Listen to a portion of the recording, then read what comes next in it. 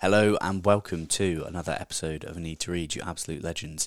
It's me, Ed Cunningham, your host as always, and today, for the conversation, I'm joined by Dr Rachael Kent. She's a researcher and lecturer at King's College London, and her research is primarily in the way that technology and media influence our health, something that I'm quite concerned about at the moment. She does that under the term of digital health, and her story of how she got more interest in the field is quite a concerning one, but it was amazing to hear her be so honest and to hear her introduction story.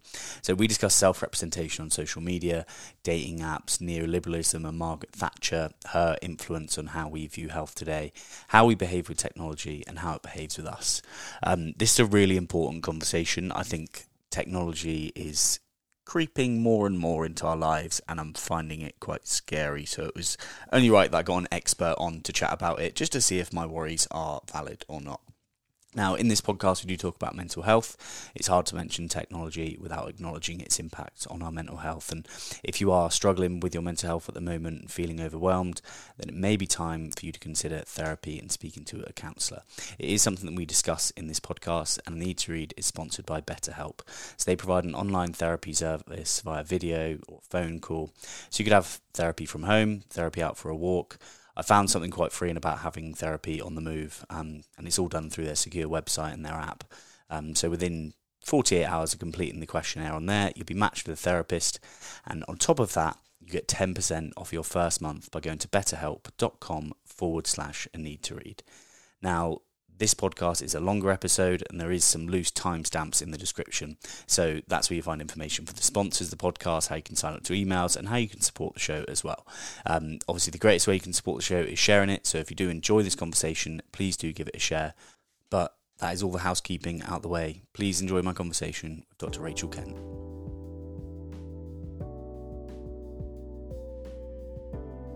Dr. Rachael Kent, what a pleasant introduction we've done off of camera, but now we're recording. Welcome to A Need to Read, and thank you so much for agreeing to come on. Thank you so much for having me. I'm really looking forward to our conversation. Yeah, I think we've already spoken about how we've got some definitely crossover in our interests. Obviously, you're a doctor and you actually do proper research. Mine's just kind of like reading a few things here and there, and no one checks me if I'm wrong, essentially. So I think you're better placed to talk about this, Naim. So that's why I'm excited for this conversation. But just to give an introduction to the listeners, what is primarily your research on, and why are you interested in it? How did you get into it?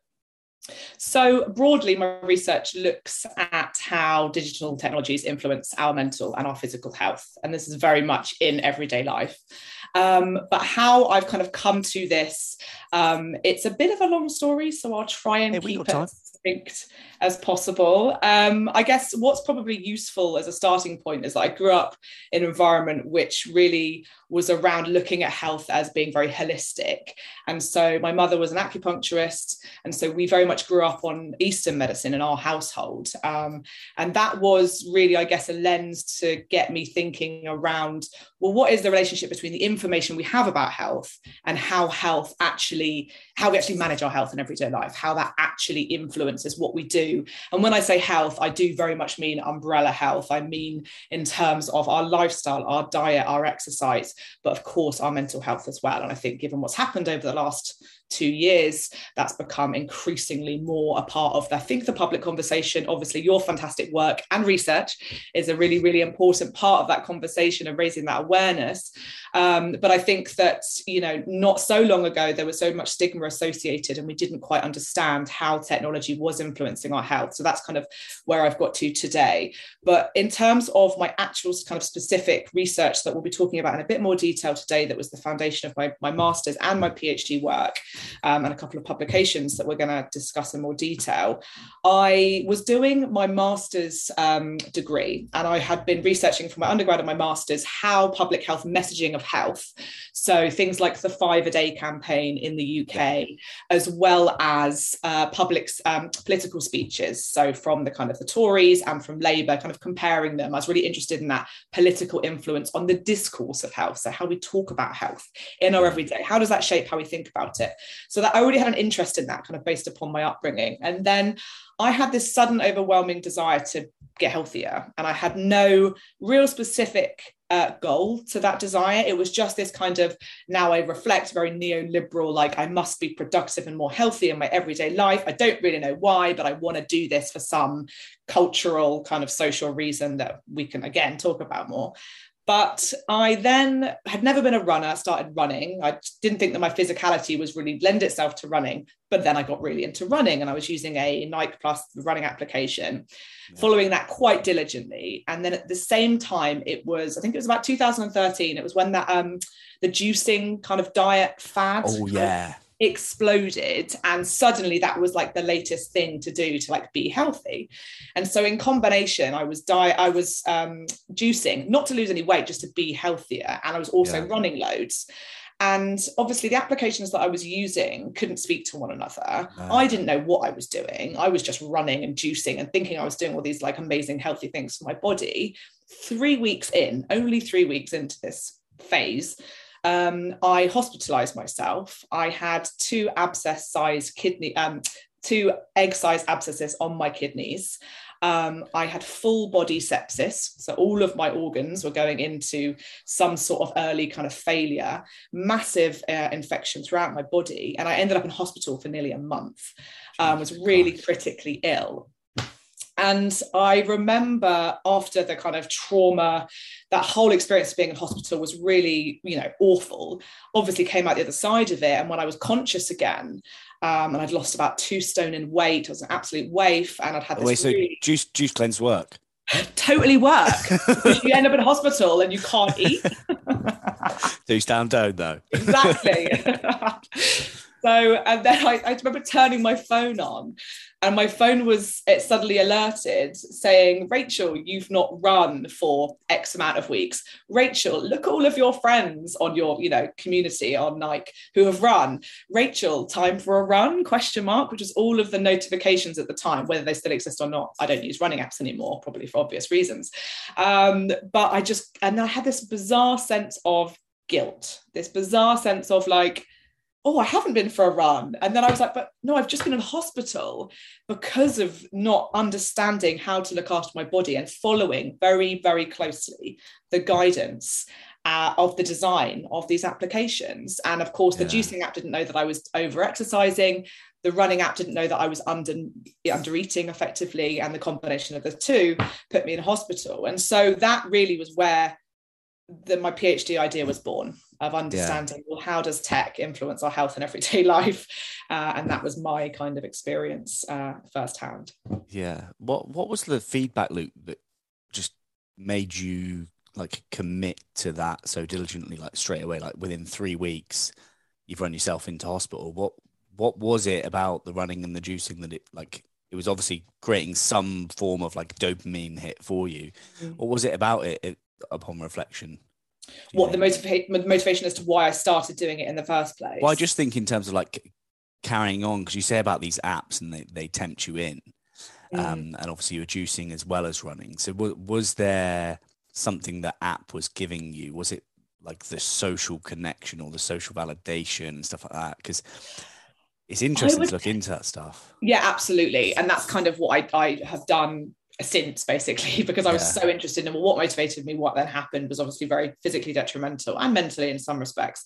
I think that it was about authority of information. So as being someone that had never run before, I had no idea really about how to like track my runs and things like that. So the Nike app provided me with that information. Also provided me with, calorie reduction of if I run X amount of miles, things like that. So we have the metrics and quantifications of that physical experience, which as often data presents itself to us as some kind of factual or truth-telling authority. Of course, we know that data doesn't always mean truth, and especially not on consumer applications, health apps, absolutely not. And that's where the problem lies. But I think at that moment in time, I didn't understand that. And I certainly hadn't researched that specifically. I was looking more broadly at how health was being influenced by kind of more, political and public health messaging, governmental messaging. So this was about seeking out a level of authority, and also the wider socio-cultural and political environment, which tells us to be more focused upon being self-managers of our own healthcare, trying to seek out increasing information and knowledge, that lay expertise that we've seen spike in terms of the pandemic, in terms of that pressure to feel like we have to equip ourselves with as 100%. Much information as possible. I think that's what it started as. Yeah. Where from your findings have you seen the most prominent sort of quantification of health measures? Oh, that's a big question. Yes. Do you mean publicly or private? As in, do you mean from a public health perspective, or do you mean from a self-tracking individual? I just mean like self-tracking individuals, people listening who are like, oh, well, I don't do that. It's like, well, you do, it's here. Well, I think what's interesting is that we can extend out the argument from quant to qual. And what I mean by that is self-tracking and health tracking and fitness tracking, whatever apps you're using, we've now got these umbrella terms for them, which we didn't have not that long ago. When the consumer boom happened in 2010 onwards, from these apps being and wearables being commercially viable for consumers to own, and the militarization of sensors and cost reduction, etc., when they became widely adopted by consumers, we see an arc of quantification of health data holding some kind of what's presented as legitimate authority. So people like to see numbers on a graph. They like to see, distances run, or the speed, or the calorie reduction from a certain amount of exercise energy expenditure, whatever it might be. And then we see a shift, arguably, this is what the PhD research and the book is focusing on, is that more qualitative representation. But I still think that's an extension of the quantitative capturing of bodies. And what I mean by that is that we are still life logging, we are lifestylizing our health behaviors now. So rather than sharing that quantitative data that once held in certain social media etiquette spaces, that kind of authority and legitimation, now we're sharing an image of us going on a run because it's more aesthetically pleasing and Insta-worthy. And so I think that's the biggest shift, is that kind of quantification, but the relationship with qualifying that quantification with something that's Insta-friendly or visually engaging. Yeah. God, it seems like it's a complicated subject. I was waiting to the point where I was going to have a brain fart. Yeah, I was like, right, 11 minutes in, that's not too bad. But all right, so let's take the standard person, your everyday person. How is this impacting them? And you touched on neoliberalism earlier, and I was going to ask you for a definition of it then, but I didn't want to interrupt the flow of it. But I guess how it impacts the individual and neoliberalism ties in quite nicely together. But would you mind, because you'll have a better definition than I do, but just defining neoliberalism and then linking the two together, if that's right? Of course, and thank you for pulling me back on that, because it's a really important concept that has only become more entrenched in health management around the world with COVID, and that's something that I'm looking at in a recent project. So neoliberalism is a political rationality that advocates free market principles over so many different areas of life. And I argue in my research, this is about the body. And when I say free market principles, I mean this idea that we are responsible for our bodies. We must seek out as much information as possible to be consumers of healthcare. And we see with the retreat of state support, with the lack of funding for the NHS, the retreat of the welfare state, the rise of Thatcherism in the 1980s and neoliberalism around the world, and then, of course, the austerity measures in 2008 with the global financial crash, we see increasing austerity around the world, which means states can't look after public's healthcare to that extent that they once did, or at least that's how the money is being allocated.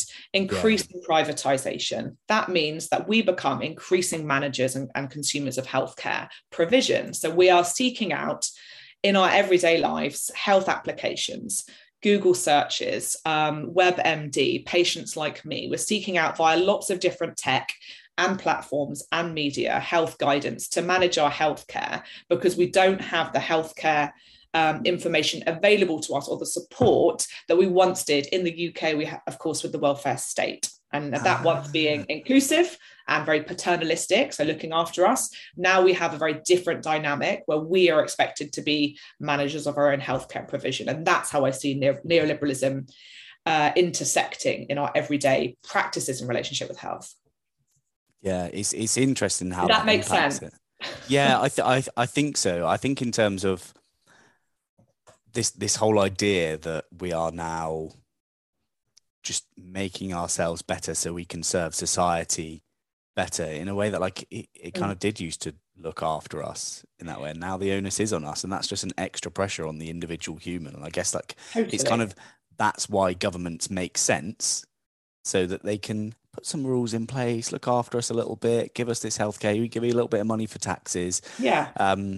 It's a shame to see that going. Are there any countries in the world, you might not know this, are there any countries in the world that aren't behaving in this way? Western world, like first world countries. I know Denmark's got a pretty good healthcare system. Again, don't quote me on this, but again, I know that they've got quite a deep entrenched surveillance society that goes alongside it. So maybe that's where the trade-off comes. Not that I'm saying that they do mind that from third party, like sell that on to third parties. I don't know. But no, I mean, my argument is that certainly with the individuals that I've worked with in the countries that they have lived in, this has been the dominant way of living. And it's about that balance of, as you say, the pressure that comes with, for all of us every day, to have to constantly equip ourselves with as much information or use all these different tech and wearables, and then perhaps perform it online to serve some kind of intrinsic or external need in us. Yeah. All of these things are tied together. And that, to my mind, is really what the core of neoliberalism is. It's about being that individualized, to put it in Thatcherite terms, kind of self-entrepreneurial, I must make the best of my life, be productive, be healthy, be positive. All of these things, I think, are very much entwined. I do think that it seems like that's the default now, is that everyone has this like self-entrepreneurial thing. People fetishize entrepreneurs to a point, and people that work online as well. And people often say to me, I wish I could do what you do. I'm like, honestly, like the grass is always going to be greener. Like there are a lot of days where I wish I just had a job where I could just turn up and not be my own boss and not have to put stuff online and essentially be a little performing monkey for other people in the world. And it gets right in my head. And I sent an email out this morning about how I need to like slow myself down, because this idea of neoliberalism, I came across it in Selfie by Will Storr, and it's have you read that? Yes, a bit, not all of it. I really want to dedicate some time to reading a whole book. But well, audiobook, if you don't want to read it, the audiobook is narrated by probably the best narrator out there, voice like butter. It's great. But the whole idea of neoliberalism was represented in that because of this whole idea of the self, and we are now so self-centric in our lives. It's coming to the point that we're not actually developing for ourselves anymore. We're developing for this neoliberal idea of like, we will be better in society. We might be the one who bring this new product to market. We'll be this famous entrepreneurial Elon Musk type figure. If we and that's Thatcher, right? And that's what she really kind of, in our culture in the UK, but of course we see it all over the world. We're not limited to it in the UK at all.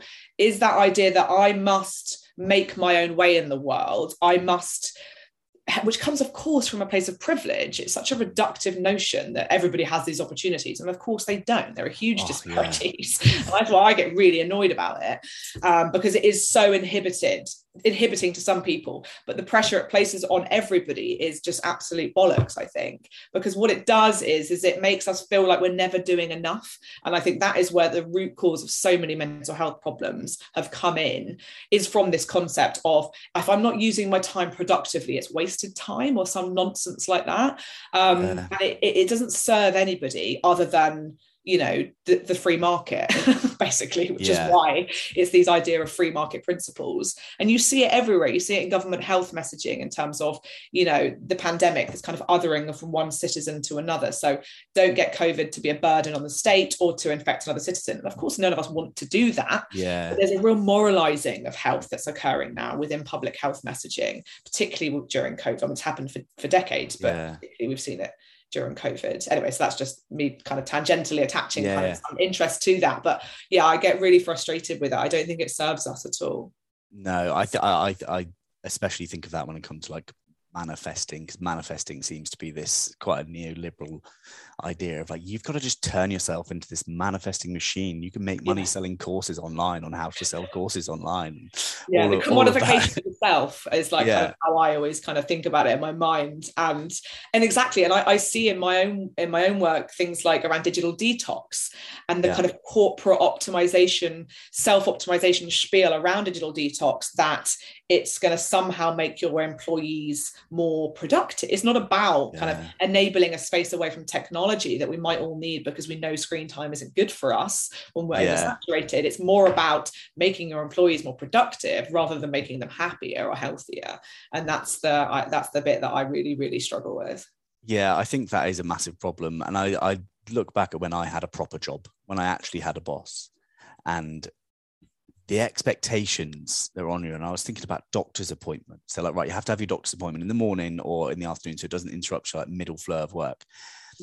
And every time I think about that, I become such a brat, and I become so ungrateful for the fact that we can have jobs and stuff like that. But I'm like, that is bullshit. It's like, if you've got to go to the doctors, you don't need the extra stress of some manager breathing down your neck saying, oh, just get that sorted in the morning. It's like, yeah, mate, you don't realize that Margaret, who's 83, and her 6 mates have all got that 9 appointment booked for the next 4 months. At least. Yeah. Yeah, I know. It's really well, that's another way of looking at health, isn't it? I think that the kind of wider impact of the kind of quantification of health is that we can kind of have those set parameters and ideas that health is one thing and not the other. I think in terms of mental health as well, I think things like mental health days are really important. Having mental health first aiders in the workplace are really important. Because we need to prioritize not just the physical health things that are affecting us every day, but also the mental health things. And we've seen that so much with COVID. Yeah, I was actually chatting to my dad this morning about mental health first aiders at work, because one of his friends won. And I was like, I just don't know how effective it would be, because my dad said to me, he's like, well, if you were feeling shit at work, wouldn't you speak to your work best mate? I was like, well, you might not have a friend at work who you'd want to speak to. But the unfortunate case is I cannot see many people who are at the point of like, I haven't spoken to anyone else. If they haven't spoken to their friends or family members, the likelihood of them going to someone who's mental health first aid on their floor, who they probably don't really know that well, to be like, hey, I'm really struggling today. I just don't know how likely it is. I think the introduction of mental health days will improve things greater than like a mental health first aider, because it means you don't have to talk about it so much with someone that one-to-one space. No, I do agree. And there are things that you might not want to disclose in a work environment, which is totally understandable. It's like, my manager's a wanker. I am your manager. He's making my life hell. I want a new job. All these things, like, of course, I guess my relationship with it is that I've done a lot of kind of well-being work with mental health first aiders for businesses to run workshops with them. Oh, nice. So then kind of facilitating a space where we normalize talking about mental health in the workspace, or at least giving them tools and strategies to manage their relationship with tech inside or outside of work. That's been my experience so far. But yes, of course, in day-to-day life, that's really hard to implement. Yeah, I think it will be not too long before we see people employing like mental health officers within corporations. Not like, I'm sure places like Facebook probably have them already, but before they'll come a little bit more commonplace. Someone who's dedicated to like, right, how can we maintain the mental health of our workforce? But once again, that will be for productivity as opposed to for their health. And that's one thing, whenever we had like wellness days or mental health awareness days, I was like, I just can't help but feel like you're ticking a box here. Yeah, totally. And this is when I do it with my business. I'm very much focused upon, this is for personal and professional relationships of health, because I don't think you can, with tech and health, I don't think you can remove one from the other. And also it can't just be about productivity and work related dynamics and relationships of tech. And I know the irony that probably Facebook does already have this is kind of hilarious.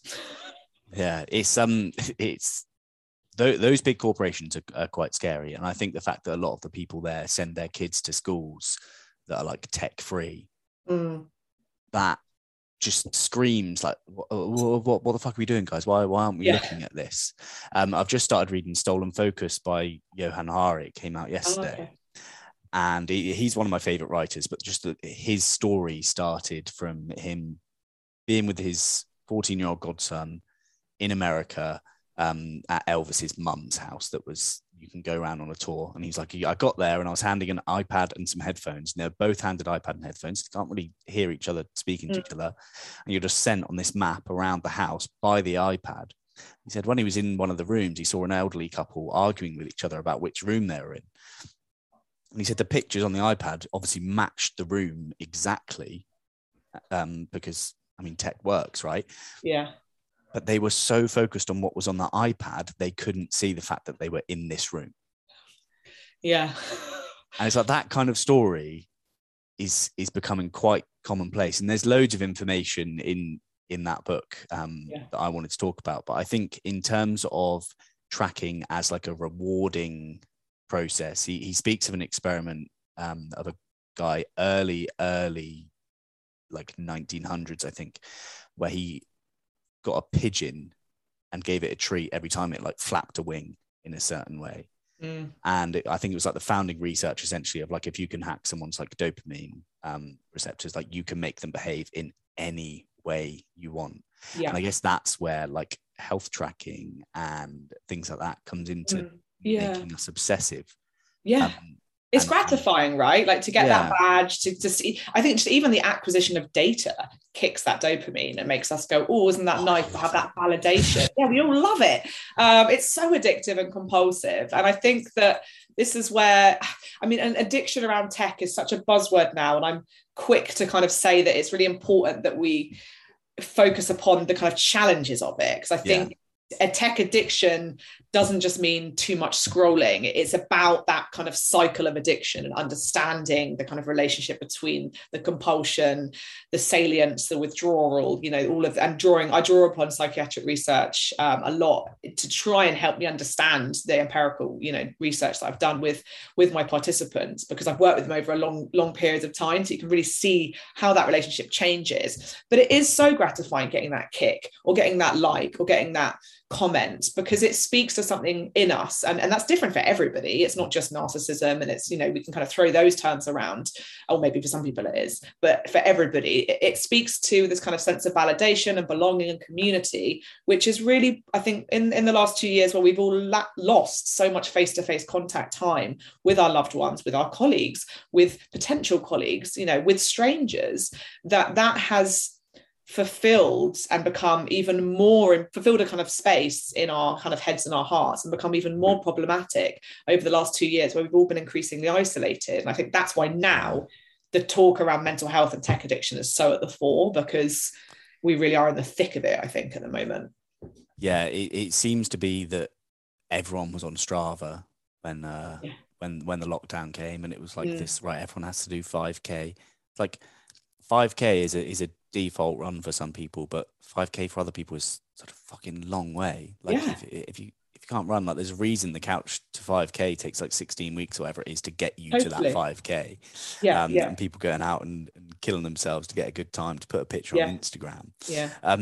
How do you see social media influencing this like obsession we have with tech? Is it because there are, well, actually, all right, why are people drawn to those who are obviously performing well in these like health measures that we see? I think it's aspirational. I think that we can look at that and see something to attain towards, or even if we can't see ourselves individually attaining or achieving their goals, it's kind of rewarding and heartwarming to see somebody achieving. And physical fitness is something that, of course, we celebrate, and that's something to celebrate. But I guess the problem being is that the devices we're using to kind of monitor and watch and surveil other people achieving these goals or sharing this content or whatever it might be, make us addictive, make us compulsive over time. It's not something that happens overnight. But they make us comparative and they make us competitive, even if we're not kind of even aware we're doing it. We often have those little trigger moments when we see someone else's content online, or we see somebody achieving these goals. We feel comparative, and it comes back to status. And I think it was, I forget his name, but the guy that wrote the book on selfies. Yeah. So it's about status. I think I think he speaks to it really well in that book. And I think that, you know, we want to see people doing well, but I think also in lockdown, there was almost like this really competitive aspect of toxic productivity, which I've written about, that we kind of went from FOMO, so the fear of missing out, to the fear of not being perceived as productive in lockdown, which I was kind of coining toxic productivity, which was just such a bizarre thing that happened. And I did this research project, and I was working with people, and suddenly, people are renovating their houses, they're learning new languages, they're baking banana bread every day, they're doing all these amazing things in the middle of like the biggest collective trauma that we've experienced since like World War II. And suddenly everybody's doing all this stuff, but even if they're not doing it, they feel like they should be doing it, or they're making themselves do it. And I just kind of felt like saying, hold up. Like, all we need to worry about right now is mental and physical health. We don't need to. So I think that's a part of it as well. I think there's an element where we want to see people doing well. We want to see, and we see that's very aspirational, but it signifies that neoliberal productivity thing we have in our culture, which kind of celebrates optimization, full optimization of the mind and the body, which I think is to an extent a kind of a helpful thing to have culturally, that we want to push ourselves and do better and learn more and educate and whatever it might be that's your personal interest or professional interest.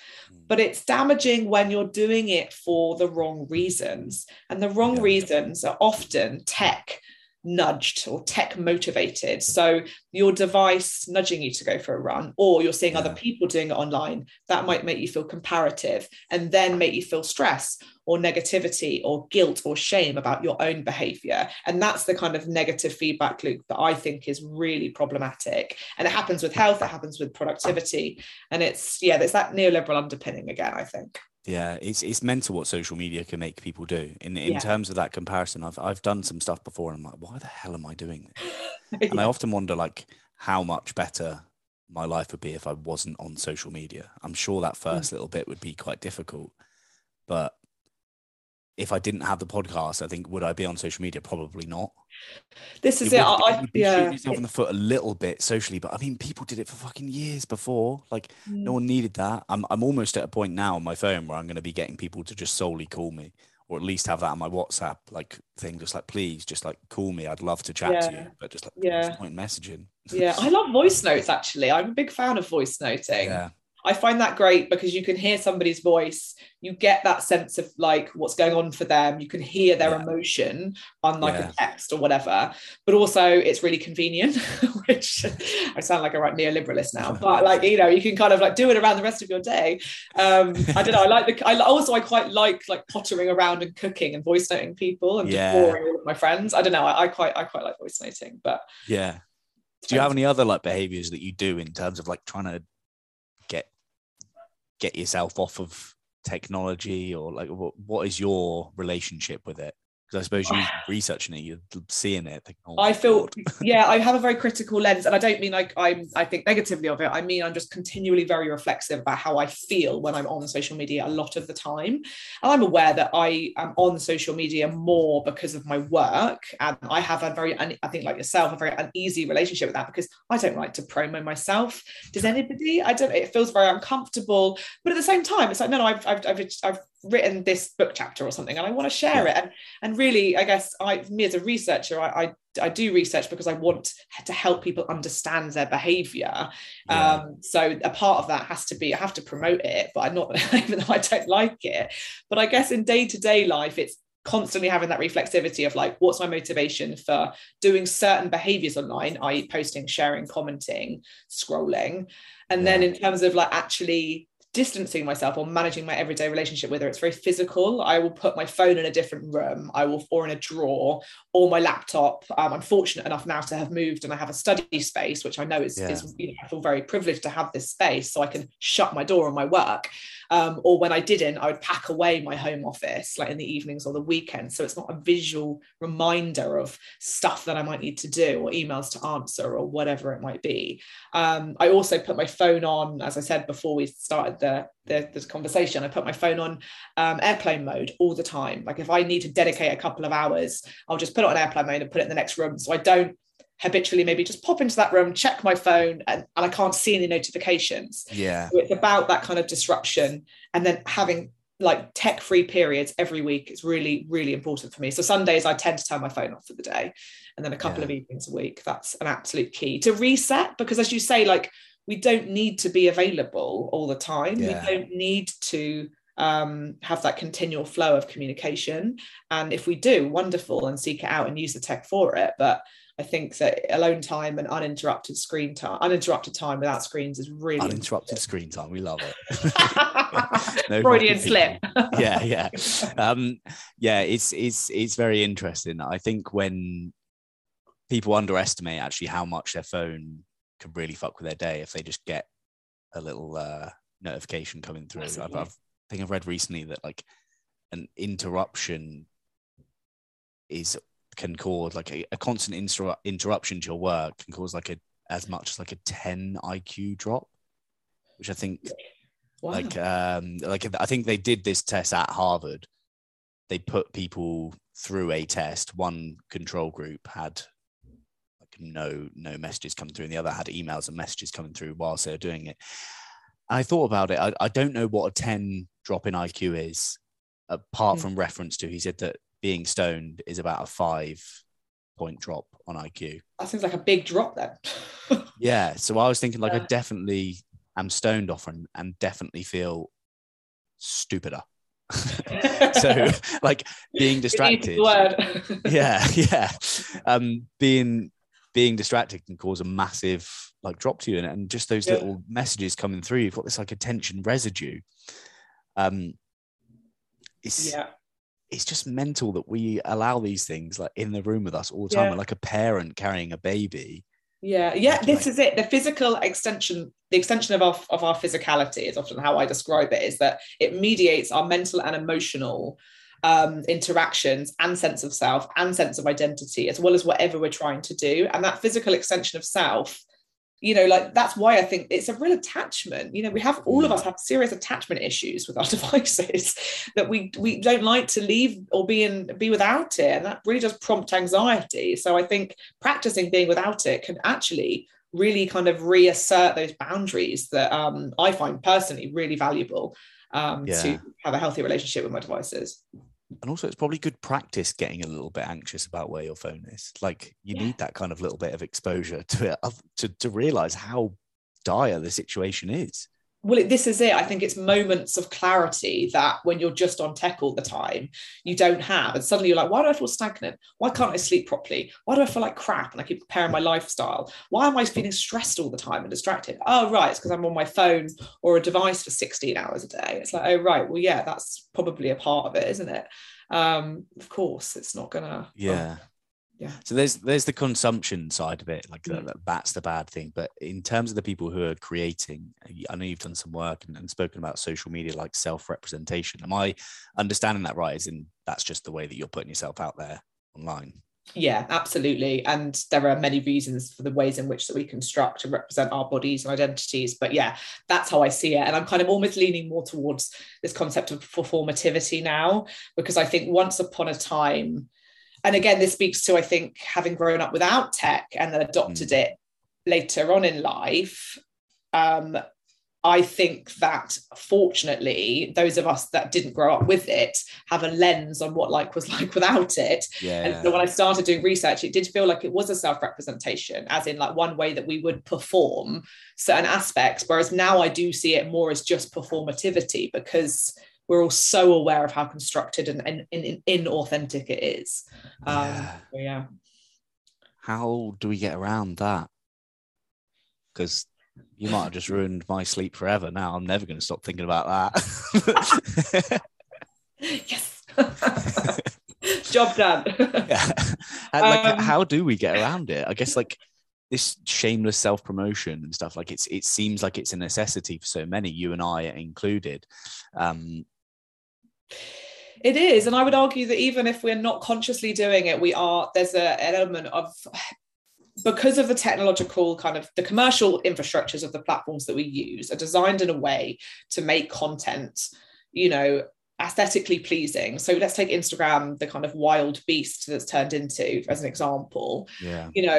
Once upon a time, Instagram was perceived as a more private environment away from Facebook that was less context collapsed in terms of the networks that we might have, was seen to be more authentic than Facebook. As Facebook became less cool and Instagram became kind of more cool, and then got completely kind of commodified and commercialized by corporations, it's kind of developed into this space where it's constructed authenticity, and we kind of now have the rise of the more demonized self. So it's no longer the kind of idealized, my life's great all the time, I look perfect all the time. We're now shifting more towards, this is my cellulite, I'm having a bad day kind of representations of bodies and health and identity.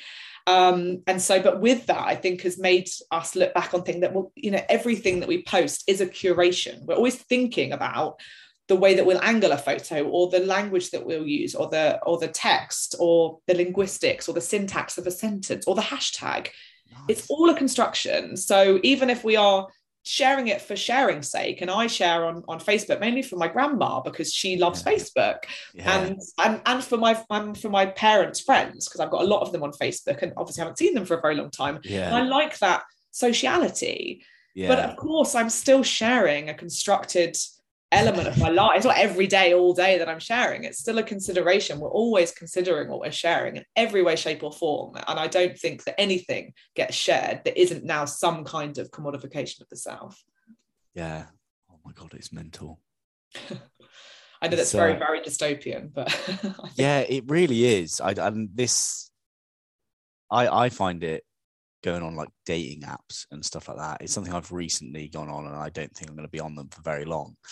But it's just like you're in a shop window, and there's just a lot of like people, and you're like, right, this is what they look like, because it did used to be just kind of what people look like when you were online, and now like things like Hinge is like, right, give us some prompts of things to say. So you're not only then just judging what this person looks like, but you're going to gauge their whole personality on these 2 or 3 prompts, which is just goes to show like the rise in this like small amounts of information for us to make these broad judgments on.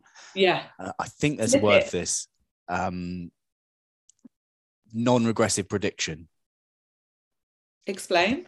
So Daniel Kahneman, I listened to him on Sam Harris's podcast, but non-regressive prediction is when you just get not a lot of information and make these grand scale predictions. Yes. So like we interview someone, so we'll have a chat today for an hour and a half. I'm like, yeah, do you know what? I really like Rachel. She's a lovely person. It's like, well, I don't know all of you. Like I'm taking an hour and a half, and I'm like, just making this grand scale. Like, oh yeah, sound. I love that. That's a great that's a great concept. I'm gonna use that, and I'll have to hit you back up for the citation. That's really brilliant. Yeah, because it's like slices of, it's slices of ourselves, isn't it? It's just pockets. It's just elements. It's just small facets. And I think actually Pia Varis? There's a brilliant scholar. I can't even remember which university she's affiliated with because I've got proper January brain fog. She has done some very interesting work on online dating culture. And I find that really interesting because it's just... what's her name, sorry? I think it's Pia Varis. I know her surname is Varis, which is Varis. First name, I believe, is Pia, Pia. And I've met her. She's also very lovely. I will interpret from the very small amount of time I've spent with her. But really interesting work around dating applications, and that kind of construction of like, how do you try to represent, the side of you that you want to represent to a prospective partner or date or lover, whatever it will be. And then I don't know, I do find it fascinating, and that's almost like the refined version of Instagram, isn't it? It's like you've only got this tiny little segment where you can show your best self. And all that nonsense. So I think it can be quite toxic if you take it too seriously. I think going into it and meeting new people and obviously having a big pinch of salt with it is fine, but I think it can be really damaging to people's self-esteem as well, I think. Oh my God, yeah. I definitely I've seen that with people in terms of like they'll be disheartened by not being right for 20 people in a month or something. Like it just doesn't make sense. I wish I knew what it was like 60 years ago, where you'd have to like go and speak to people face to face, and you had no other choice than organic meeting. It's such a novelty now. I have very good dear friends of mine who met on Tinder, and they're now married with a baby, and and they're like deliriously happy, and that's wonderful. But what is now the anomaly seems to be more the organic meeting, and I think that this is, again, where tech, and it's not something that I research in, I'm kind of speaking anecdotally now, but it's where tech disrupts the kind of normative social environment where we once would have approached somebody in a bar or I don't know, out running or whatever, like where you, I mean, that sounds a bit stalkerish, but you know, like maybe like we would approach somebody in a natural environment and we would have just struck up a conversation. Whereas now it's like you're going to swipe through like a million faces, and does choice give us a greater sense of who we want or who we want to seek out? I don't know if it does. I think it actually makes it more problematic. Yeah. I think if I was Darwin and I was looking at what was happening today, I might just be putting like phones just on the other side of humans in that like little monkey going to man. Yeah. I can almost see it happen. I think there's actually more phones on planet Earth now than there are humans. I think that was in like 2019. It was like 8.9 billion or something. I mean, it's terrifying, but it makes complete sense. Yeah. It's annoying that it makes sense. Why are we doing this? I saw the metaverse recently and I was like, we need to change something drastically about like the amount of data that we're giving to Mark Zuckerberg so that he thinks it's a good idea to have this virtual reality. Because people need to realize that the world is beautiful. Yeah, this is it. When you like take this disconnection device in your hand that makes you view the world through this like nice rectangle, and you actually look at things in context. And I'm trying at the moment through Sam Harris's meditation app, waking up, just to look a bit more broadly with like a softer focus on what I'm doing, because I think from stuff I've heard about how people look at stuff in context in the East and how they look at it in the West, we're very focused on an individual level, and I think phones are only drawing our attention to that like laser focus more. Totally. So training this like broad awareness is proving quite difficult, and I've meditated for years now, so like it's even difficult for me. I can't imagine what it will be like for people who don't have any experience with like mindfulness and stuff like that. I couldn't agree more. And I think coming back to what I said at the beginning, which I don't think I probably fully explained, but this is what I think about health management as well, is that we often see our bodies very input output in the West. And it's very, as you say, that very focused way of, well, if I do this, then it will mean this, or if I do this, it will mean that. Rather than looking at the bigger picture and the holistic way that health can be influenced and all the other factors, not just what we put in our bodies or how we feel about ourselves, but our environment and how that influences our health as well. And that, I think, is a very Eastern way of looking at health, and Chinese medicine in particular. And that's what I was brought up on. So I think that's often my lens with my research, is to try and make people view our relationship with tech through that lens of like, you know, in Chinese medicine and in Eastern medicine, there are more understandings and ways of understanding how emotional states impact physically in the body. And I think in Western medicine, we're kind of slowly starting to get there. But I think that we need to have that consideration around technology, you know, how technology not only can help us with health, and it can provide us with information, it can help us, you know, get healthier and fitter by monitoring certain behaviors, but also having that device with you all the time, and the stresses and strains and pressures that come with that, and the immediacy that is presented with always on and always available culture, is something that is, I think, really unhealthy in the long term. Yeah, definitely. Are there any like cultures you've seen or have your eye on potentially doing some research on who aren't so, or just aren't on their phones? You get to go to any tribes or anything? Say, hey, what's life like without Instagram? How do you live without Instagram? That's a really good question.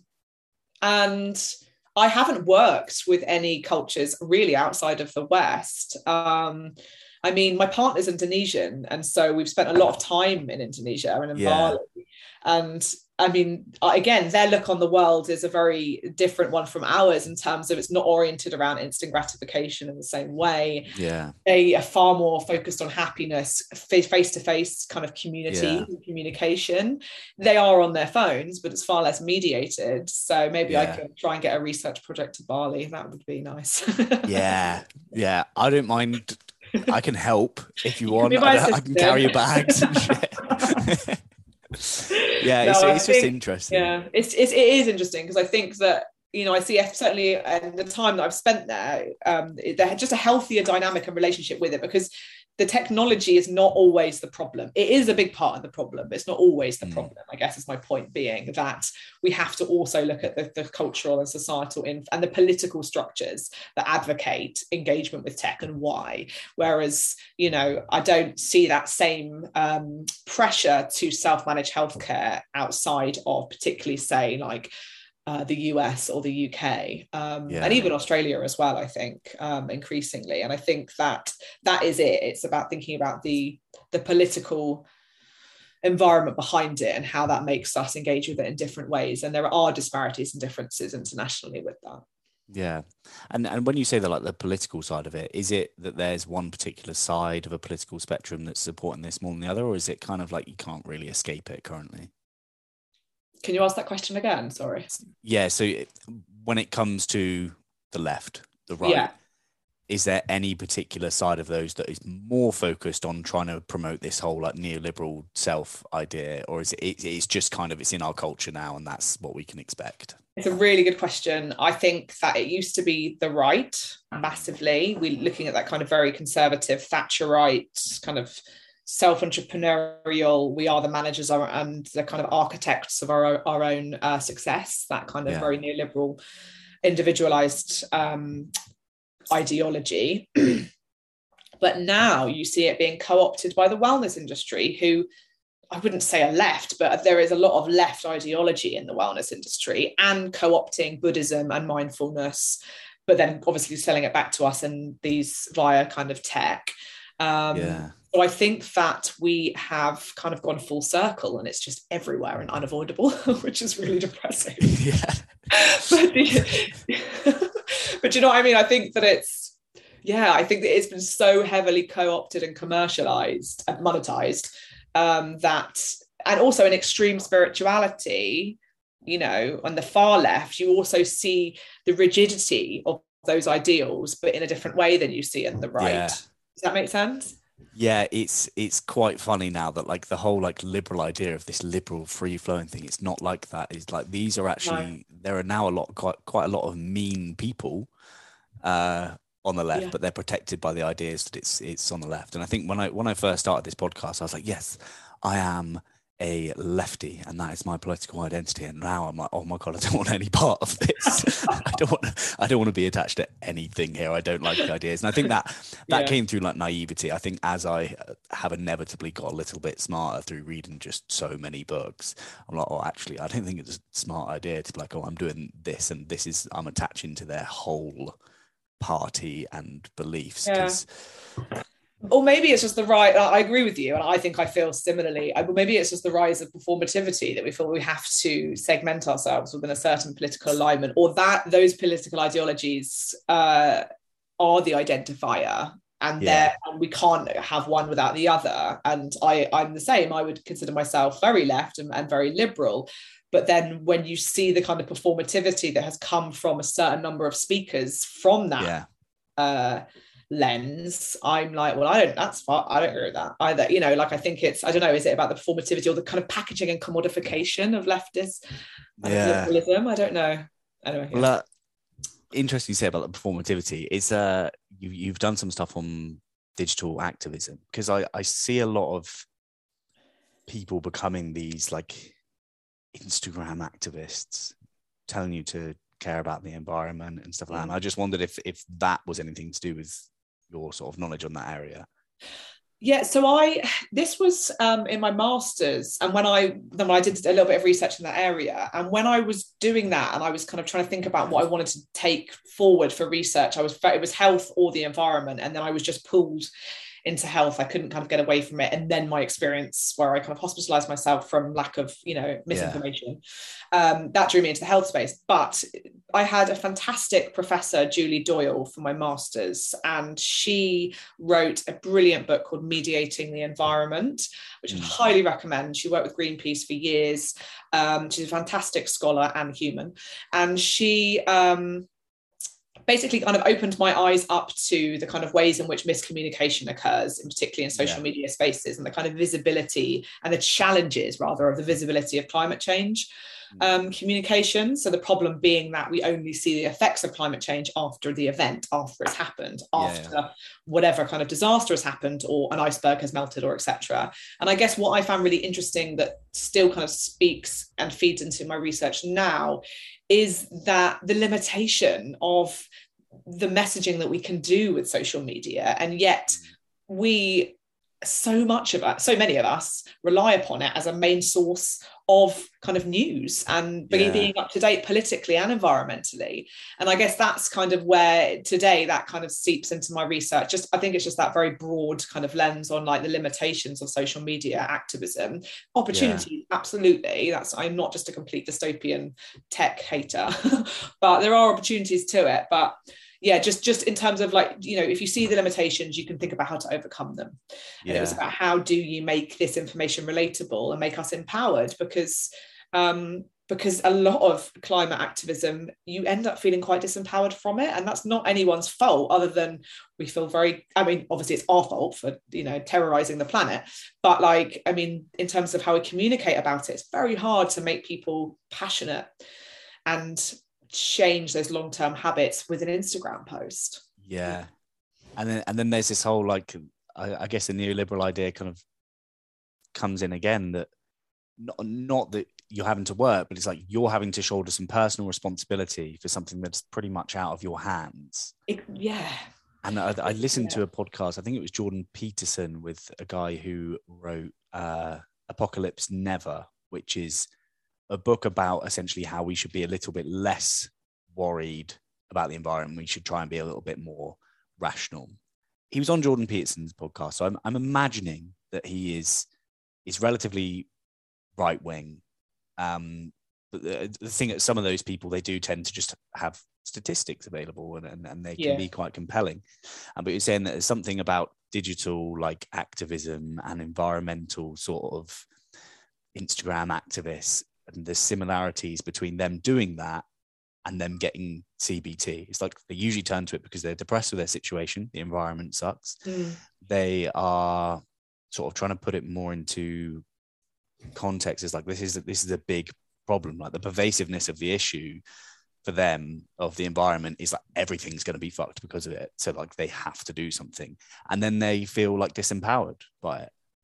Massively. It seems dangerous. Pressure. I just can't imagine, like, I wouldn't, if I had kids, I'd be like, please just, you don't need to be posting stuff on the internet about climate change. Like, take your personal responsibility, do your bit to tell your friends and families, but it's not going to do well for your mental health to be an activist online, I don't think. Yeah, this is it. I mean, it's hard, isn't it? Because you don't want to like, I guess dissuade people. You don't want to dissuade people, but I guess this is the kind of ever the paradox of social media and tech and mental health, isn't it? It's like you're trying to raise awareness about whatever the issue is, and at the same time, the process of doing so can feel really demoralizing, and then your mental health gets affected. And so, you know, I think it's like, it's a really hard tension, and I think this is where neoliberalism is so clever, because it's a chameleon. It will present itself as a really liberal idea, free market principles, we can all manage our own lives, be entrepreneurs, be keyboard warriors, you know, we can all kind of, you know, live our best lives however we want. But the society that operates around us, the privileges, the disparities, the socioeconomic differences, means that that's not possible. And so actually in reality for everybody, and so then you feel disempowered if you can't achieve or you can't take up, you know, all these very self-optimizing productive jobs or behaviors or practices. And I think it's the same thing kind of with activism, that the more you know about it, the more disempowering it can feel. But I think that neoliberalism will forever make us feel like we're never doing quite enough. And the problem isn't necessarily always our motivations. The problem is capitalism. And neoliberalism just likes to kind of throw that to one side, and we kind of ignore that, and we focus more on the individual responsibility, when actually the problem is not us individually, it's a societal and broader capitalist issue, if that makes sense. I definitely think that does make sense, and it's nice to hear, because I think this whole personal responsibility thing is pushed so hard, especially in personal development, of like extreme ownership, like Jocko Willink, get up at 5 a.m, do this, like, for what, mate?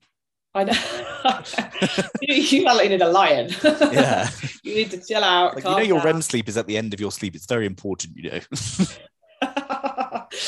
it. I think it's and also, but it's like what works for you. And I really hate all this one size way of approaching productivity, even mental health.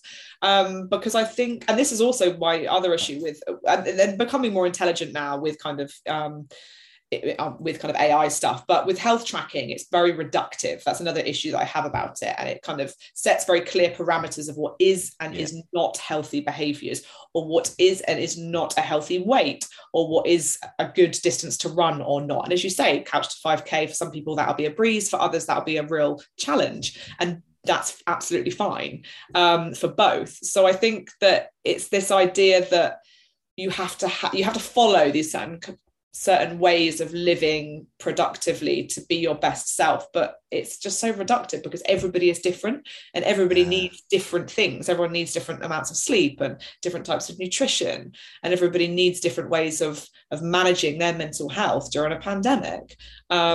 So I don't know why I've lost my tangent, but I think that was. That's all right. I was enjoying it. It is very strange. Like, there are these numbers now that tell you if you're doing enough or if you're not doing enough. I've recently got an Oura ring. Oh right, okay. Because my flatmates got a new one, so I've inherited it, and I've just found out that like I'm not getting enough REM sleep, and I'm thinking that probably makes a lot of sense. Yeah, I do wake up usually probably 45 minutes to an hour before I'd want to ideally wake up, even if I go to bed a bit earlier. Yeah. And how do you know that? Do you have very set timings of when you go to bed and wake up? Oh yeah.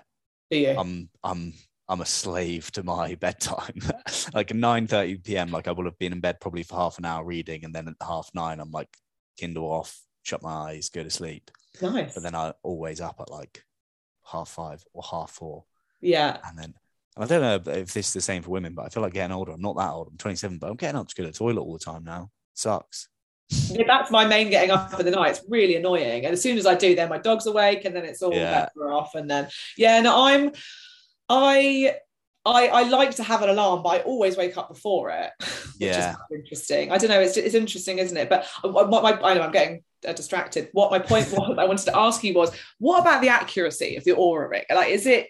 Because I know that I've used Sleep Cycle in the past, and I mainly did it for fun with a friend. We got into a really competitive thing about ensuring that whoever had the higher percentile sleep quality, which of course was complete nonsense at the time, because that's me and my flatmate.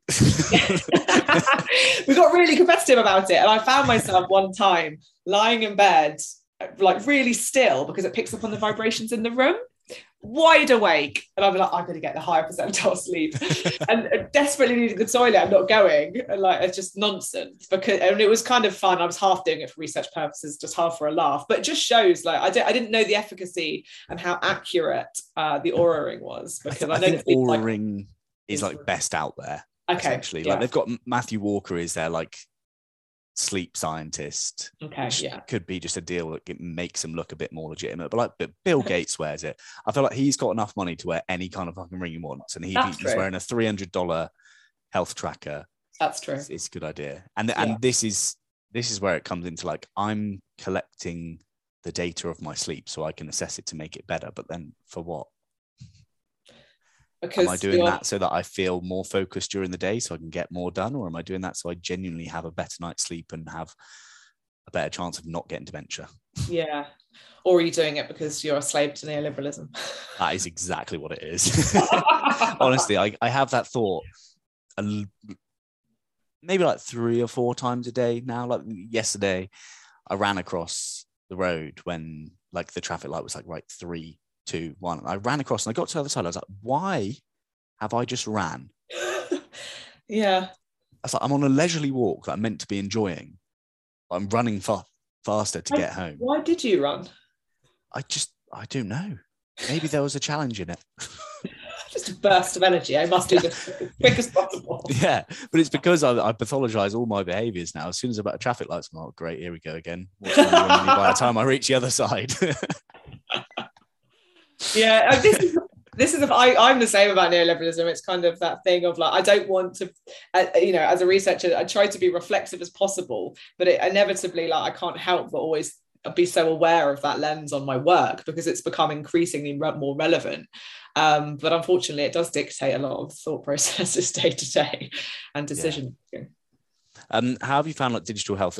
We were on the subject of sleep a moment ago, but have you found any sort of links between digital use or tracking and sleep or tech use pre-bedtime? No, I would say just in terms of screen time, just not having your phone, being away from your screen for a good hour or so, if you can. Again, this comes from, it depends what your job is and all of those influences, but I think that for me is the biggest thing personally. I think just generally during the pandemic, what I did see from my project, because I did some empirical research and interviews with a group of individuals in the very first lockdown in Australia and in the UK, just to see how that first shift when we all kind of suddenly went behind our screens and we're all going like, what is going on?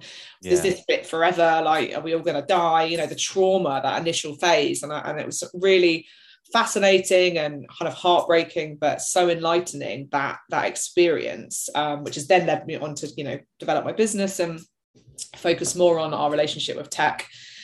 But I think that the increase in screen time just throughout the day has still such a huge impact on how we switch off at night. So I think bedtime routine is obviously really, really important, and yours sounds very healthy, and and I think not being on your phone, but I think it's more about your day-to-day relationship with it that helps you switch off at night. That's just my opinion, and from my research, what I've seen with my consultancy, with my clients, but also with my participants, is that it's just about integrating habits that don't moralize your relationship with tech. So try to minimize that feeling of guilt if you're not able to have healthier time away from your technology, or if you do find yourself on your phone up until the last minute before you go to bed, not just feeling bad about that, but thinking about, right, well, what can I do with my day-to-day life where I actually create a boundary and a structure? Because I also think the moralization of health is really damaging. And we see it a lot with all the New Year's resolution stuff circulating at the moment, the whole new year, new me bollocks. And I think that is really unhealthy and unhelpful. I don't think it makes us feel good about ourselves in day-to-day life to moralize health. Yeah, definitely not. I think I can definitely, if I go on my phone in the morning, I really try and keep my mornings like sacred. But if I'm on my phone within half an hour of getting up, I'm so hard on myself. I'm like, you pathetic. You just gave into it then. The algorithm just got you. And it's not helpful. You're right. Like, and the amount of times that I probably do that, it's probably better that I do sit with that feeling of just like, okay, well, I've done it. How am I going to stop this happening in the future? And then that's it. I've done it. It doesn't have to be good or bad. You just done it. It's to my mind how I deal with it, and this is something that I've learned through therapy, and I've heard you talk about it before in previous podcasts, but it's kind of that moment of pausing on a negative emotion, giving time to that negative emotion, not throwing it to the side, but giving space just to feel it and then learning from it and moving on. And of course, we don't always have time in our day to do that. And I'm not saying that I always do either, but I just think that, like, if you can have a moment of reflection and clarity on why you did it and why it made you feel bad, and then just think about how you can adjust it and change it in the future. I think that it's also really important not to, when we do beat ourselves up, place all of that responsibility and agency on ourselves. And this is what I've actually been really focusing on in the latter stages of the book, is about focusing on platform capitalism and the fact that these devices want our attention as much as possible. And the inbuilt infrastructures, the behavioral economics and the choice architecture and the nudges and the ways in which they're designed is to maintain, keep and sustain our attention, because they're, monetizing our attention effectively, aren't they? So I think it's also really important to remember that, because I think sometimes, I know we all in kind of like fundamentally do kind of understand that our attention is being, is the value now. Data is hugely valuable and our attention is often the data. But I think just in those moments of your day-to-day routine, if you get frustrated or upset at yourself or feel shameful and guilty about it, which I know that shame and guilt seems to be really dominant emotion that people are feeling when they are struggling with their relationship with technology, is to remember that, and to remember that it's not just all on your shoulders, that it's not just about individual responsibility, that the platform developers themselves, the tech giants, they are responsible for that as well. And it's just about trying to assert boundaries and create a relationship with it, which means that, as you say, like, you're falling into the rabbit hole of whatever it might be, or the algorithm is pulling you back in, but they're designed that way. And so it's just really important, I think, to take stock and remember that, so you don't place all that stress, agency and anxiety upon your own shoulders. Yeah, I have actually taken the responsibility of the algorithm into my own hands recently, and I've just tried to like solely skiing or snowboarding videos, because I'm like, if I just see that, like, I might waste a lot of time looking at it.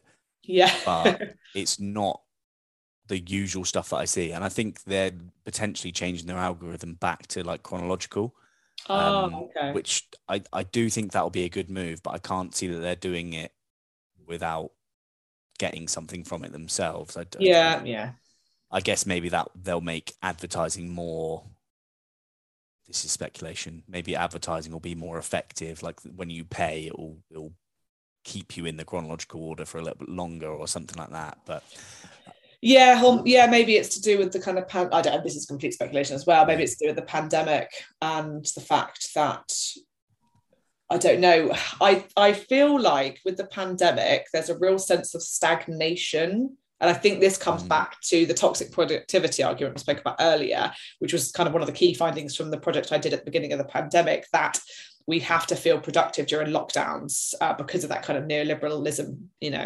ideology. But also I feel like there's a sense of stagnation. So being productive makes us feel like we're doing something with our time, that it's not wasted, because the world is stagnated, and because travel is difficult, and because we can't live our lives as we did pre-pandemic, that doing all these things provides us with a focus and a motivation, but also a sense of productivity and a self-achievement.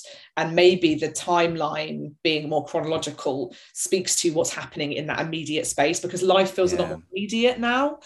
I feel like we can't look to the future too much, can we? So maybe this is just my lens, but we can't look to the future so much. So we have to live far more in the present, which on the one hand is great for gratitude and for ensuring that your day-to-day is a happy place, or as happy as it can be. But we can't look towards holidays in quite the same way as we once did, or line of life goals or future plannings. We have to live more in the immediacy. So maybe it's about capturing that immediacy. I don't know. I suppose it. Yeah, I don't know. I'm going to Mexico on Monday, and my mum the other day was like, "Oh, are you excited?" And I was like, "Well, no, not really, not yet." Like, I feel like based on the amount of people I know have had holidays cancel, it would be a foolish thing to be excited just yet. Until I'm not landed, maybe that's when I'll be like, I'm quite happy to be here. This is it. It's changed our relationship with planning, with sociality, with everything. The pandemic is the ripple effects we're going to feel for forever in our lifetime. It's really interesting the ways in which it's changed our sense of time, I think, and optimism, and also I think in a positive way potentially, as well as kind of drawing into daily habits and routines, having a bit more time potentially to focus on how to make those more serving and nourishing to ourselves, without trying to sound like a wellness influencer.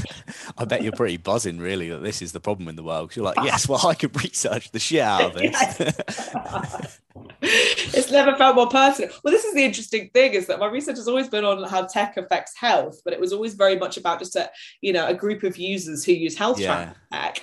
And then my research has had to evolve as the tech has evolved. And that is a wonderful opportunity, but it's also a challenge. So I'm forever readjusting my kind of research questions, lens, theory. And this is why it's taken me so long to write the blooming book, because I'm updating it all the time with all the new literature that's coming out. It's just such a fascinating field, and I'm so pleased and privileged to be a part of it. But it's just, I just can't stop writing, because I'm like, it's all so interesting. I just need to find a stop point. I'm very much looking forward to that. I think I've read one book on tech before, which is Mo Gaudat's Scary Smart, and I don't necessarily know if I believe him.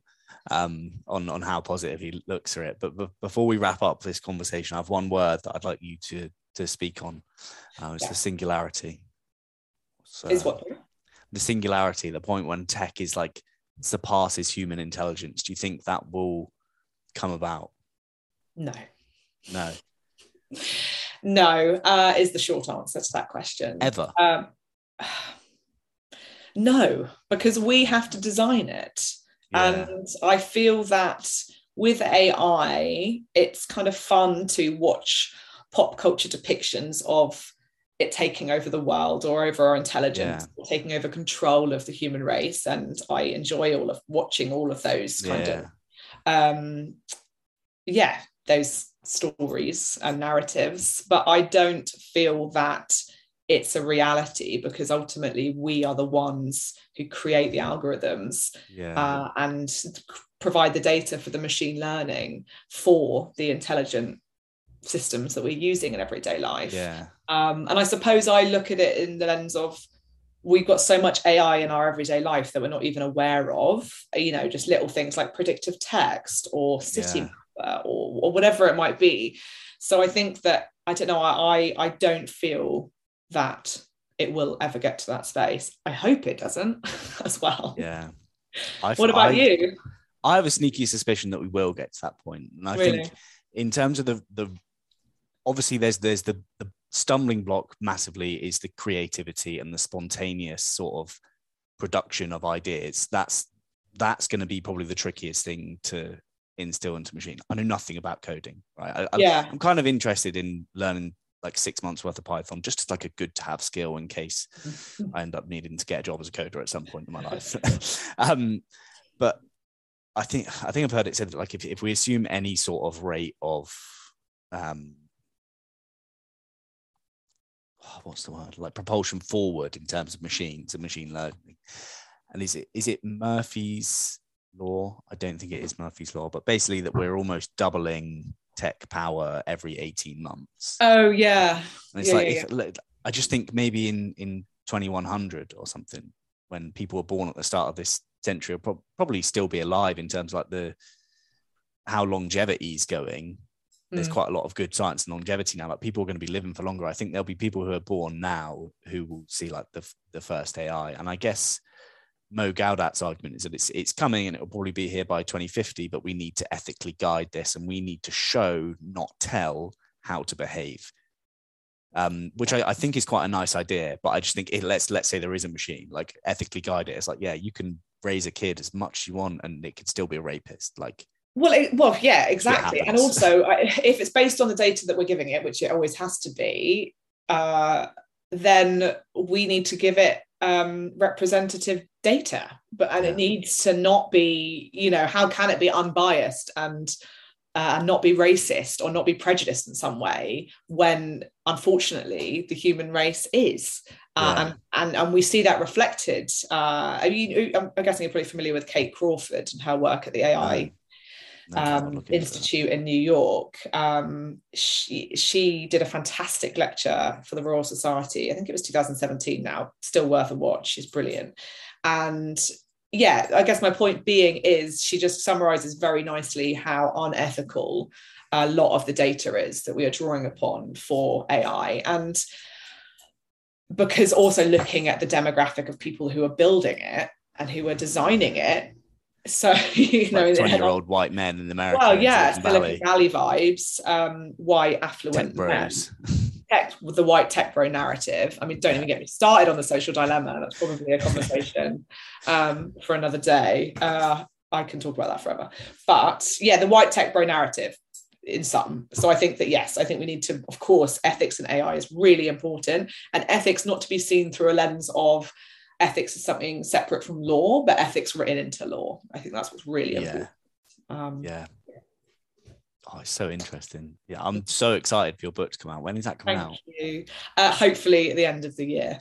Okay, nice. Yeah. Well, we'll have to get you back on to have a chat around then. Maybe AI will have come in between then, and I can say that I was right and you were wrong. Who knows? Sure. I'm sure, actually, if there is any developments, it's going to delay the publication of your book. This is the problem. I just wish the field would just stop for a little bit. And, Amazing. Well, thank you so much for coming on. That is honestly the best podcast that I've recorded in so long. I've enjoyed it thoroughly. You're an absolute legend. You've started a business around this. You've got an Instagram going now as well. So where is the most important place for people to find you so they can keep up to date with this kind of information? And so I'm Dr Digital Health, which is my website, my Instagram handle, and I'm on Twitter as well. That's probably the best place to find me. And on my website, you've got a list of all of my publications there. And if anything is behind a paywall, please drop me an email. I'm always happy to share it as widely as I can. But those are probably the key places to find me. But yeah, thank you so much. I've loved our conversation. It's been a lot of fun.